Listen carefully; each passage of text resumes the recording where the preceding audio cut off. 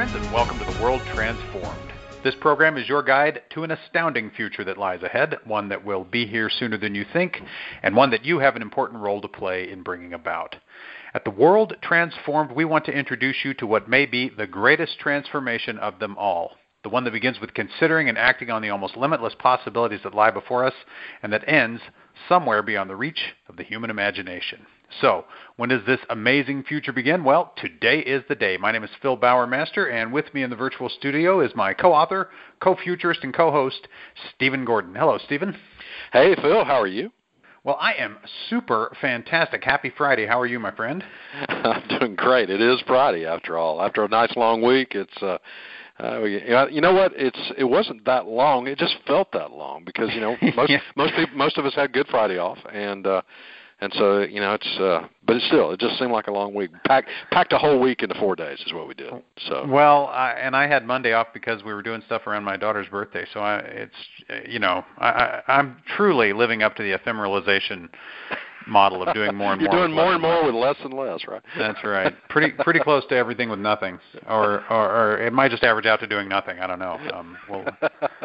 Well, we have to keep an eye on that. That's an important distinction. But yeah, we're wrapping up this week. We talked about sexy immortal billionaires on Monday. We talked about why we don't understand why we're living in the golden age on Wednesday, and tonight we're going to delve into some evidence that shows that we are living in the golden age, and that also shows that we are moving inexorably towards the future of sexy immortal billionaires with superpowers. But before we get into that, I just want to revisit one thing, because I was listening to both Monday and Wednesday shows, and I realized something that we meant to swing back to and we never did, is our defense of Ray Kurzweil. Okay, right. Because he came under attack in those comments, and my glib response is actually just about all the response you need. But my glib response was, when someone asked, is Kurzweil still a thing? My response was, Google seems to think so. And right. Not just Google, but a lot of people seem to think so. And I think the crux of some of the criticism against Kurzweil was one individual come back and said, well, I just think the transhumanist movement can find a better icon, one who doesn't love pseudoscience so much. So there's two lines of attack on Ray Kurzweil.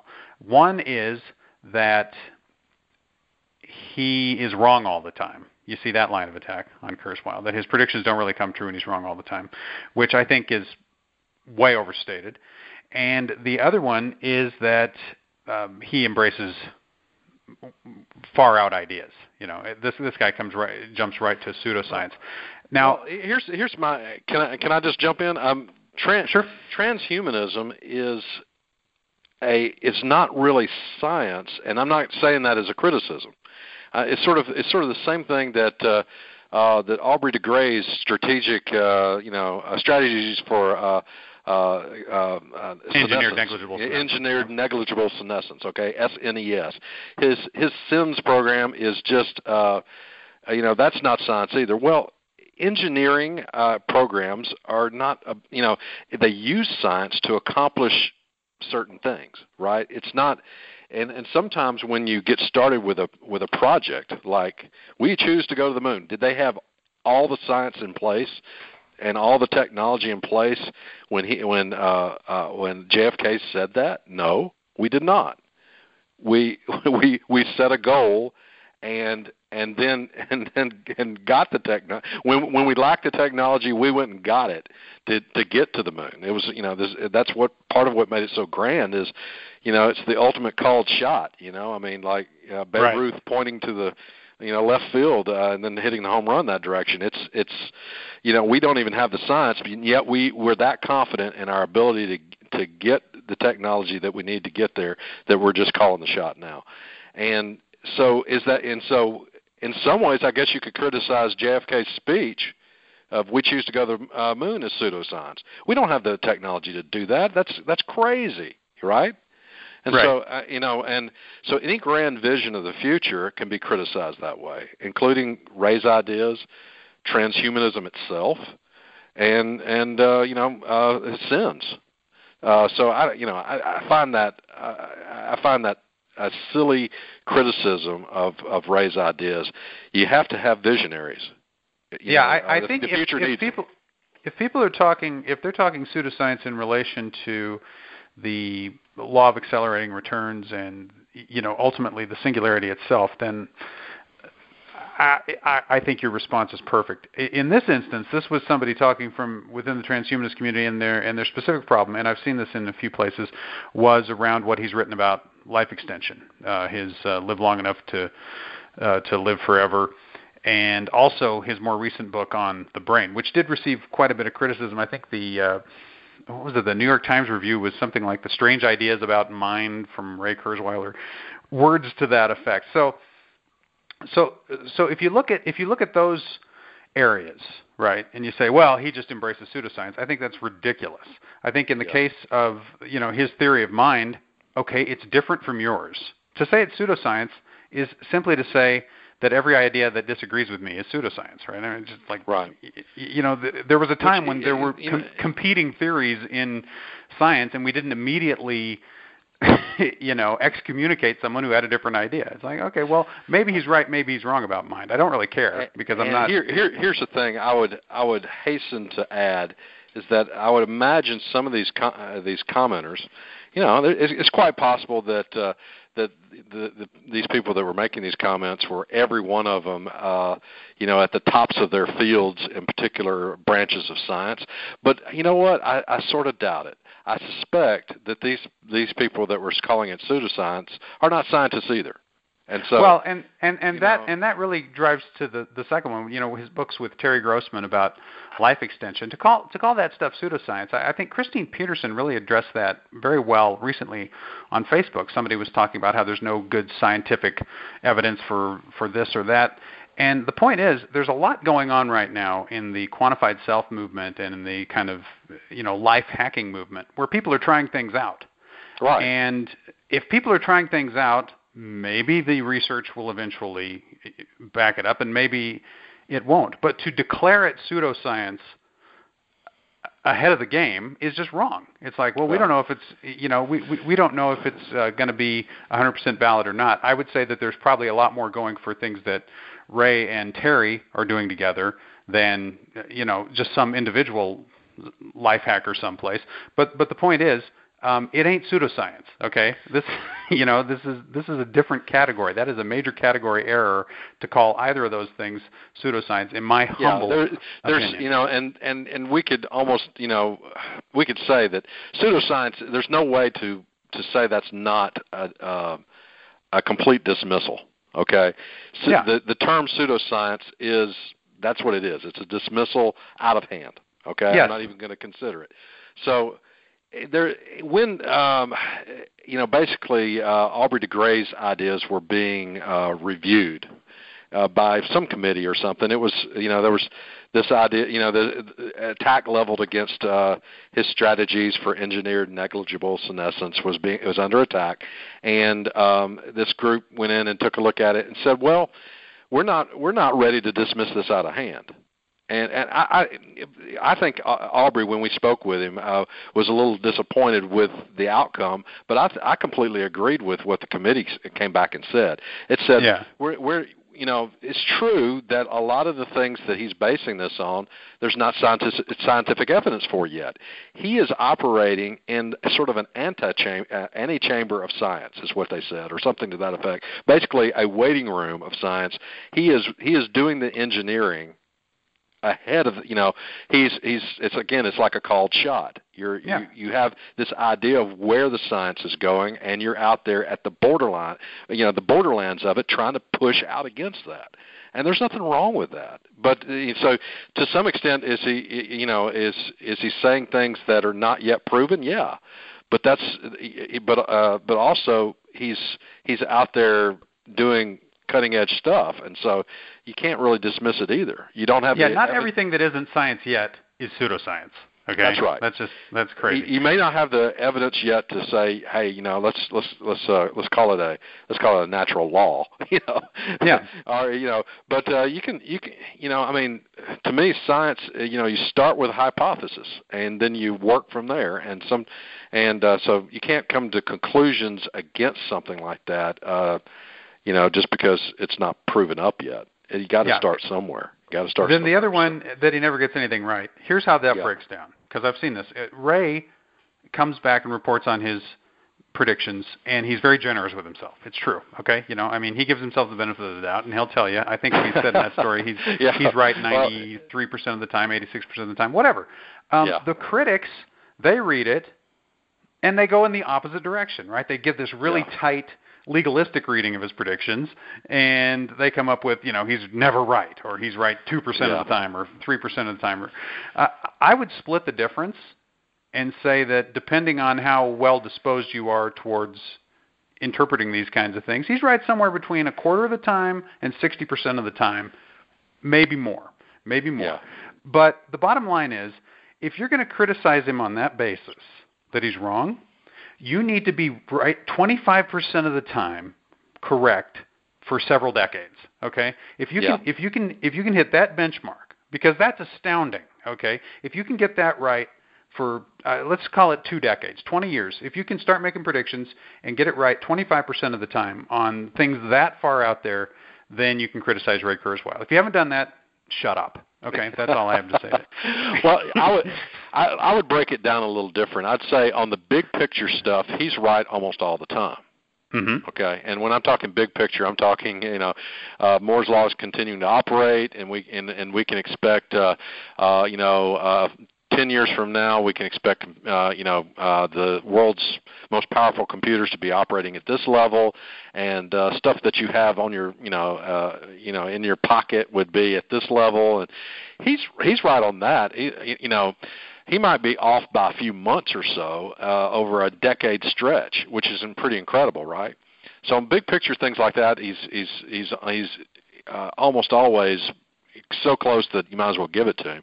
But on on more specific things, we're all going to be using text to speech, and we're going to throw out our keyboards by some certain date. He's more likely to be wrong on things like that. And so when it comes to the specifics, he gets them wrong a little more often, and sometimes he'll say, well, maybe not everybody's thrown out their keyboards by this date, but there's a lot of people that do it, and the technology is certainly advanced. I'm giving that one to myself. So yes, he's way generous with himself, but he's generous with himself. But I think it does often come down to how you read him. Yeah, it does. Don't we all look in the mirror and see a hero? I mean, I'm just saying. Anyway. But I'm going to just say that the big picture is the important picture. Yeah. That's go back and read The Singularity is Near, and you get a big picture of where things are going, and that's the important thing. Not whether he's exactly right about when the next when version 13 of Microsoft Word comes out, he's off by a month and a half. Throw the whole book away. No, specific little details like that don't matter. It's the big picture, and he's right on track on that stuff. So, anyway, okay. Bottom line, I'm Ray sorry. Is he still a thing? He's still a thing. He's a thing. Yeah. All right. Now we got to do the show we were going to do. So we could easily do 45 minutes on why Ray Kurzweil is. Yeah, he's so much better than the people criticizing him. I think that's what it really comes down to. But here we go. Proof that we are living in the golden age. Proof that the era of sexy mortal billionaires is aborting. Story number 1, Goldman Sachs space mining for platinum is more realistic than perceived, in quotes. I just love this story because here we got the money people, the real money people, saying, oh yeah, this asteroid mining thing, yeah, that can happen. We can do that.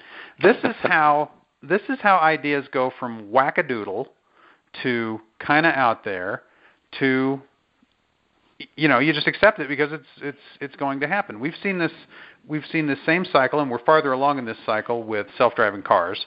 And I think we're on the verge of seeing this happen with space mining. I really do. It was I think it was about 2005, maybe early 2006. You published something, you blogged about something, Phil, on the Speculist regarding asteroid mining.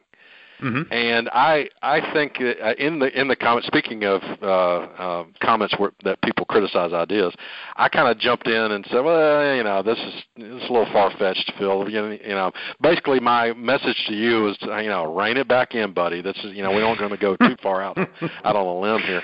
And here it is, give it a few years, and all of a sudden it's, this is mainstream finance now. I mean, we're getting the money together to go do it now.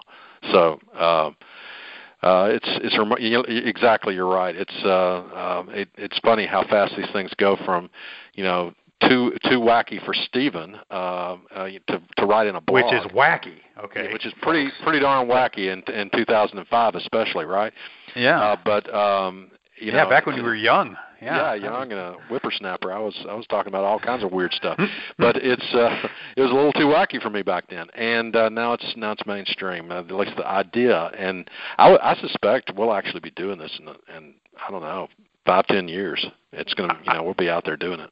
I think we're going to see major steps in this direction, and this kind of story really helps. It helps propel it along, and it swings it back to, this is why you need to be aware that we're living in a golden age. This is why you need to embrace ideas like we're all going to be sexy, immortal billionaires with superpowers, because there's opportunity in weird ideas.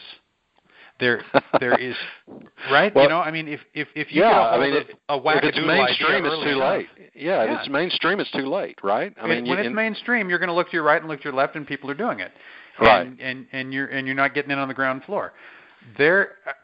That's not to say every weird idea is a winner. I'm not saying that. Not every far-fetched idea is going to pay off. But you've got to be including them in your thinking. You've got to be looking ahead and thinking about these things if you want to have an advantage in terms of where the world is going. Because where the world is going is in these weird directions. The weird stuff is coming true. So hang on, we got more. The weird becomes mainstream thinking pretty fast now. So here's a great one, because it's small compared to asteroid mining. This is not a big story, just a very interesting story. HumanCharger, sun in your pocket. So what we have here is a little device, basically looks like an old iPod or something like that. But the earphones are not pumping sound into your ears; they're pumping light into your head. And guess what? It turns out that this actually gives you a productivity boost. It improves your mood. It has the same benefit for you that having your eyes exposed to light would have. So this whole we've talked about how people get seasonal affective disorder and the fact that if you don't get enough light, you can become depressed, or that people are treated for depression with light. This is another way of hitting those same receptors from a different angle and giving yourself this non-drug boost, which can actually apparently help fight against depression. Basically give you the same pickup maybe that a cup of coffee might, or that some other what's the word I'm looking for? Stimulant, mental enhancement, stimulant, or some other neural enhancement might do. But it's just this very simple thing of plugging light into your head. What do you think of that, Stephen? Well, invented in Finland. These things are an issue far north and also to far south. There's fewer people in the southern regions, but where this would be an issue. But it's a problem there too. Wherever if you live in a place that has shortened days for a good portion of the year, very short days, then it tends to be an issue. It's something they deal with in Iceland and Finland, Norway, Sweden, places like that, Canada. It surprises me that white light in the ear canals would do anything, besides give your eardrum a tan, right? But it's who would have guessed? Yeah, who would guess? But apparently, I would like to see the science on this, and this is, I presume that it's not just marketing. They have some basis for believing this. If you follow the link, go to the site. At the bottom of the page, they have a link. They have a link to their research. So yes, there is science that backs this up. A little, Yeah. So, cool. I guess it's pseudoscience, right? But and until you've tried it and you know for sure that it works for you, I guess it's pseudoscience. But anyway. But what I like about this is this just goes to show you the incredible breadth of improvements that can occur and are occurring all at the same time. This is a relatively it's a weird idea that turns out to maybe and another weird idea that turns out to be very useful. That's right. I mean, people who suffer from depression, anything that will help is great, and if it's not another pill with side effects and things like that, then that's a good thing too, right? And seasonal affective disorder, those are big, bulky, light things usually. They irritate the eyes. There's a lot of downsides to those. You just look like you're walking around listening to music, and in fact, you're giving yourself this little boost. And of course, for all the rest of us, I haven't tried this thing. I'm thinking about getting one though. It's that extra boost. I mean, we keep looking for how do we get more productive? How do we think better? How do we feel better? Here's another possible way. So that's awesome. Just good stuff all the way around. What do we got next? Doctors 3D printed a replacement for this woman's damaged spine. Phil, this kind of hits home. My day job, personal injury attorney. I see people all the time with damaged. Often it's a herniated disc or something like this, but occasionally I see somebody that's hurt so bad that the vertebra is gone. Or it's the most awful kind of injury you can imagine. It is completely debilitating. These people are just, it's just you can't do anything. And but doctors in India replaced this woman's damaged vertebra with a 3D printed titanium copy during a 10-hour surgery. That is amazing. So obviously you have to be careful, in a surgery like that, with the spinal cord and everything. And they were able to go in and do that. That to me, that is just remarkable. And to give someone that's in constant pain, has no quality of life, some hope that they can resume some of the things that they enjoy doing is that's just remarkable. And I can't wait for that to be tried here in the United States. It's a big, big deal. And a story like this, as awesome as this single story is, and it's a wonderful, wonderful story, especially for the patient involved. This is the tip of the tip of the tip of the iceberg of what we're going to be seeing with 3D printers over the next decade or two. Yeah, just 3D printed organs. I mean, that's where it's going. I mean, the ability to 3D print soft tissues is going to be the really huge thing. But this is the other side of it. When you can make a vertebrae, when you can make a bone, we know already that dentistry is going to be being revolutionized by 3D printing. I already have a 3D printed tooth. There you go. So I mean, it's just provided that you still have the root. I mean, they can cap it with a 3D printed tooth that you never know is any different from the original tooth, unless you're. And the question is, how long before people are saying, "Well, now I got a 3D printed pituitary, and my body thinks it's 22 years old now," or whatever. I mean, that's pretty great. 3D printed kidneys. They've demonstrated something like that in a TED Talk. Now it wasn't a kidney they were ready to put into anybody, but that they showed it was sort of a proof of concept. They printed it on stage at a TED Talk a while back. So I thought that was pretty cool. But that's where it's going. That's very cool. And we've talked about the tremendous impact this will have on the current transplant situation. People waiting for transplants. That turns that whole idea on its head. If you can print it with the patient's own stem cells, so that they don't have to take anti-rejection medicine the rest of their lives with a lowered immune system, artificially lowered immune system, so they don't reject the organ you just gave them, right?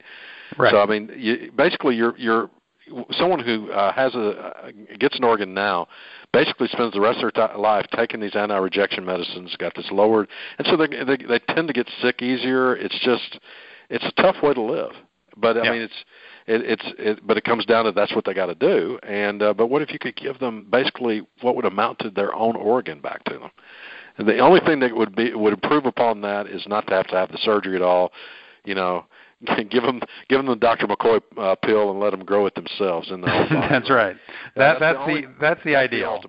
you grow your own pituitary and your body just resets to 22. I mean, that's, That's what we want. That's where we want. My heart's bad. Oh, I got a new one growing in its place, and they're right beside it. It will just take over. Yeah. Yeah. That's the end goal, and that truly you're a sexy immortal billionaire with superpowers at that point. But here's a step in that direction. And finally, love this story. Graphene-based sieve turns seawater into drinking water. This is great because, we're always talking about all the potential technological possibilities around graphene. Here's one I had never even thought about. But how about just filtering the salt out of seawater? So basically, you can pump seawater through this thing and you get fresh water. Now, desalination has improved technologically significantly over the last few years, but this is as straightforward as it gets, right? Right. You put salt water in one end and you get fresh water out the other end. That suddenly makes all the oceans in the world a source of drinking water, a source of water for crops, and this is. It comes down to expense, right? I mean, it's even when it was really tough to do desalination and it's very, very expensive. Let's say back in the 50s and 60s. Some areas of the world were doing it anyway because they lacked the water that they needed, and it was that critical that whatever it costs, we're going to pay it. But some places they can't afford that, and so the limits on the growth of that particular area of the world, sub-Saharan Africa and places like that, they have neither the money nor do they have the water, right? Right. And you get this cheap enough with solutions like this, whole areas of the world, blossom, right? Come to life, and this is awesome. Golden age stuff here.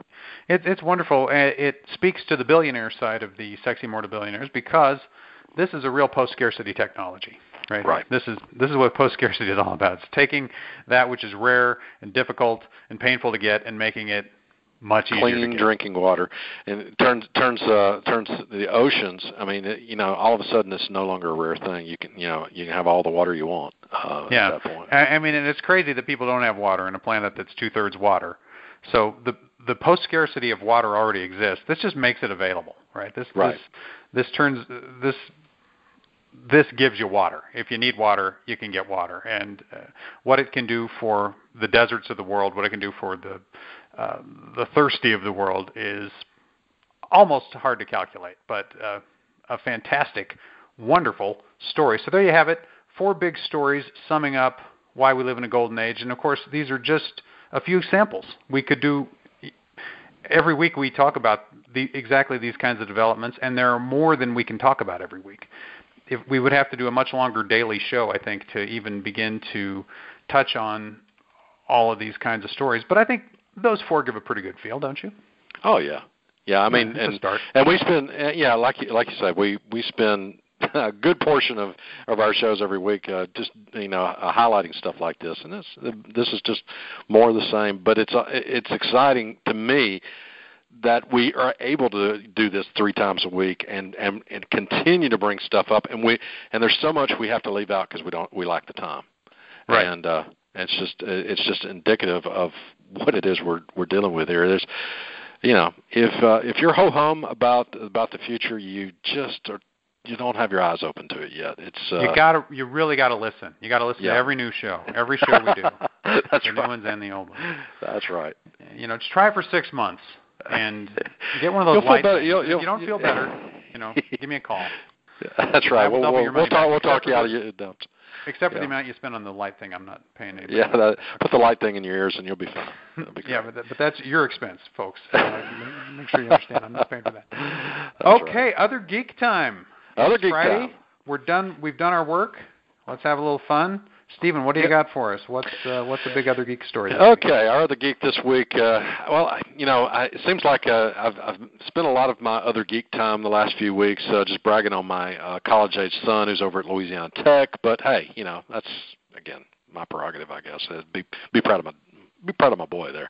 I think Timothy's over at Louisiana Tech, and they have been working on a project to take balloons in high altitude balloons.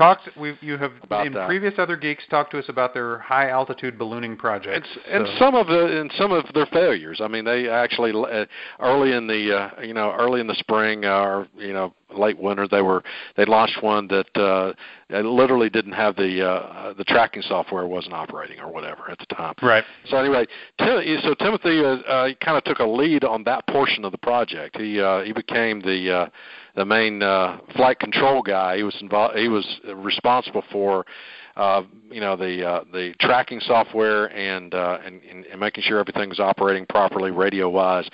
He's one of the few guys over there with a ham radio license, and he tracked down the right software to follow the ham radio signals that were being sent down so they could track the balloon and recover it properly and everything. So they had a very successful launch last Saturday. And in that launch, what they did was they 3D printed their mascot, which is a bulldog. Okay, Louisiana Tech Bulldogs. Okay, they 3D printed their mascot. Had a GoPro camera on him and put this mascot up at the edge of space, and so you see the blackness of space, and then their mascot, and then the blue curvature of the Earth down below. And so you got a curved Earth, black sky above, and their mascot, and it's going on the calendar, man. I mean, it's going on their student handbook and the promotional materials. Louisiana Tech is thrilled. Okay, they with what these young folks were able to accomplish, and so I'm bragging on my son, but I'm going to tell you, it's very much a team effort. I mean, everybody was involved in this thing, even the a fine arts portion of Louisiana Tech over there, contributed to the, making the bulldog or whatever. It was a multi-departmental thing, and they really pulled it off, and I got a real win there. So all the more reason we're going to have Timothy on to tell us all his exploits. So he's a guest we've been trying to get for a long time. We thought we had an in.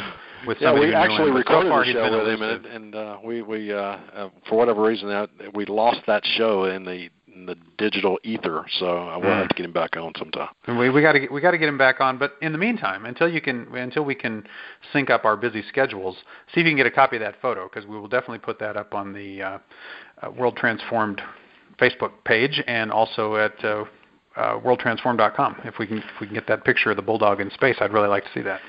Awesome. All right. Well, you know what? That's going to do it for this week. We came, we saw, we proved that we're sexy, immortal, and well on our way to being billionaires. It's been a fun week, Stephen. I've enjoyed it. I hope you have too. Absolutely.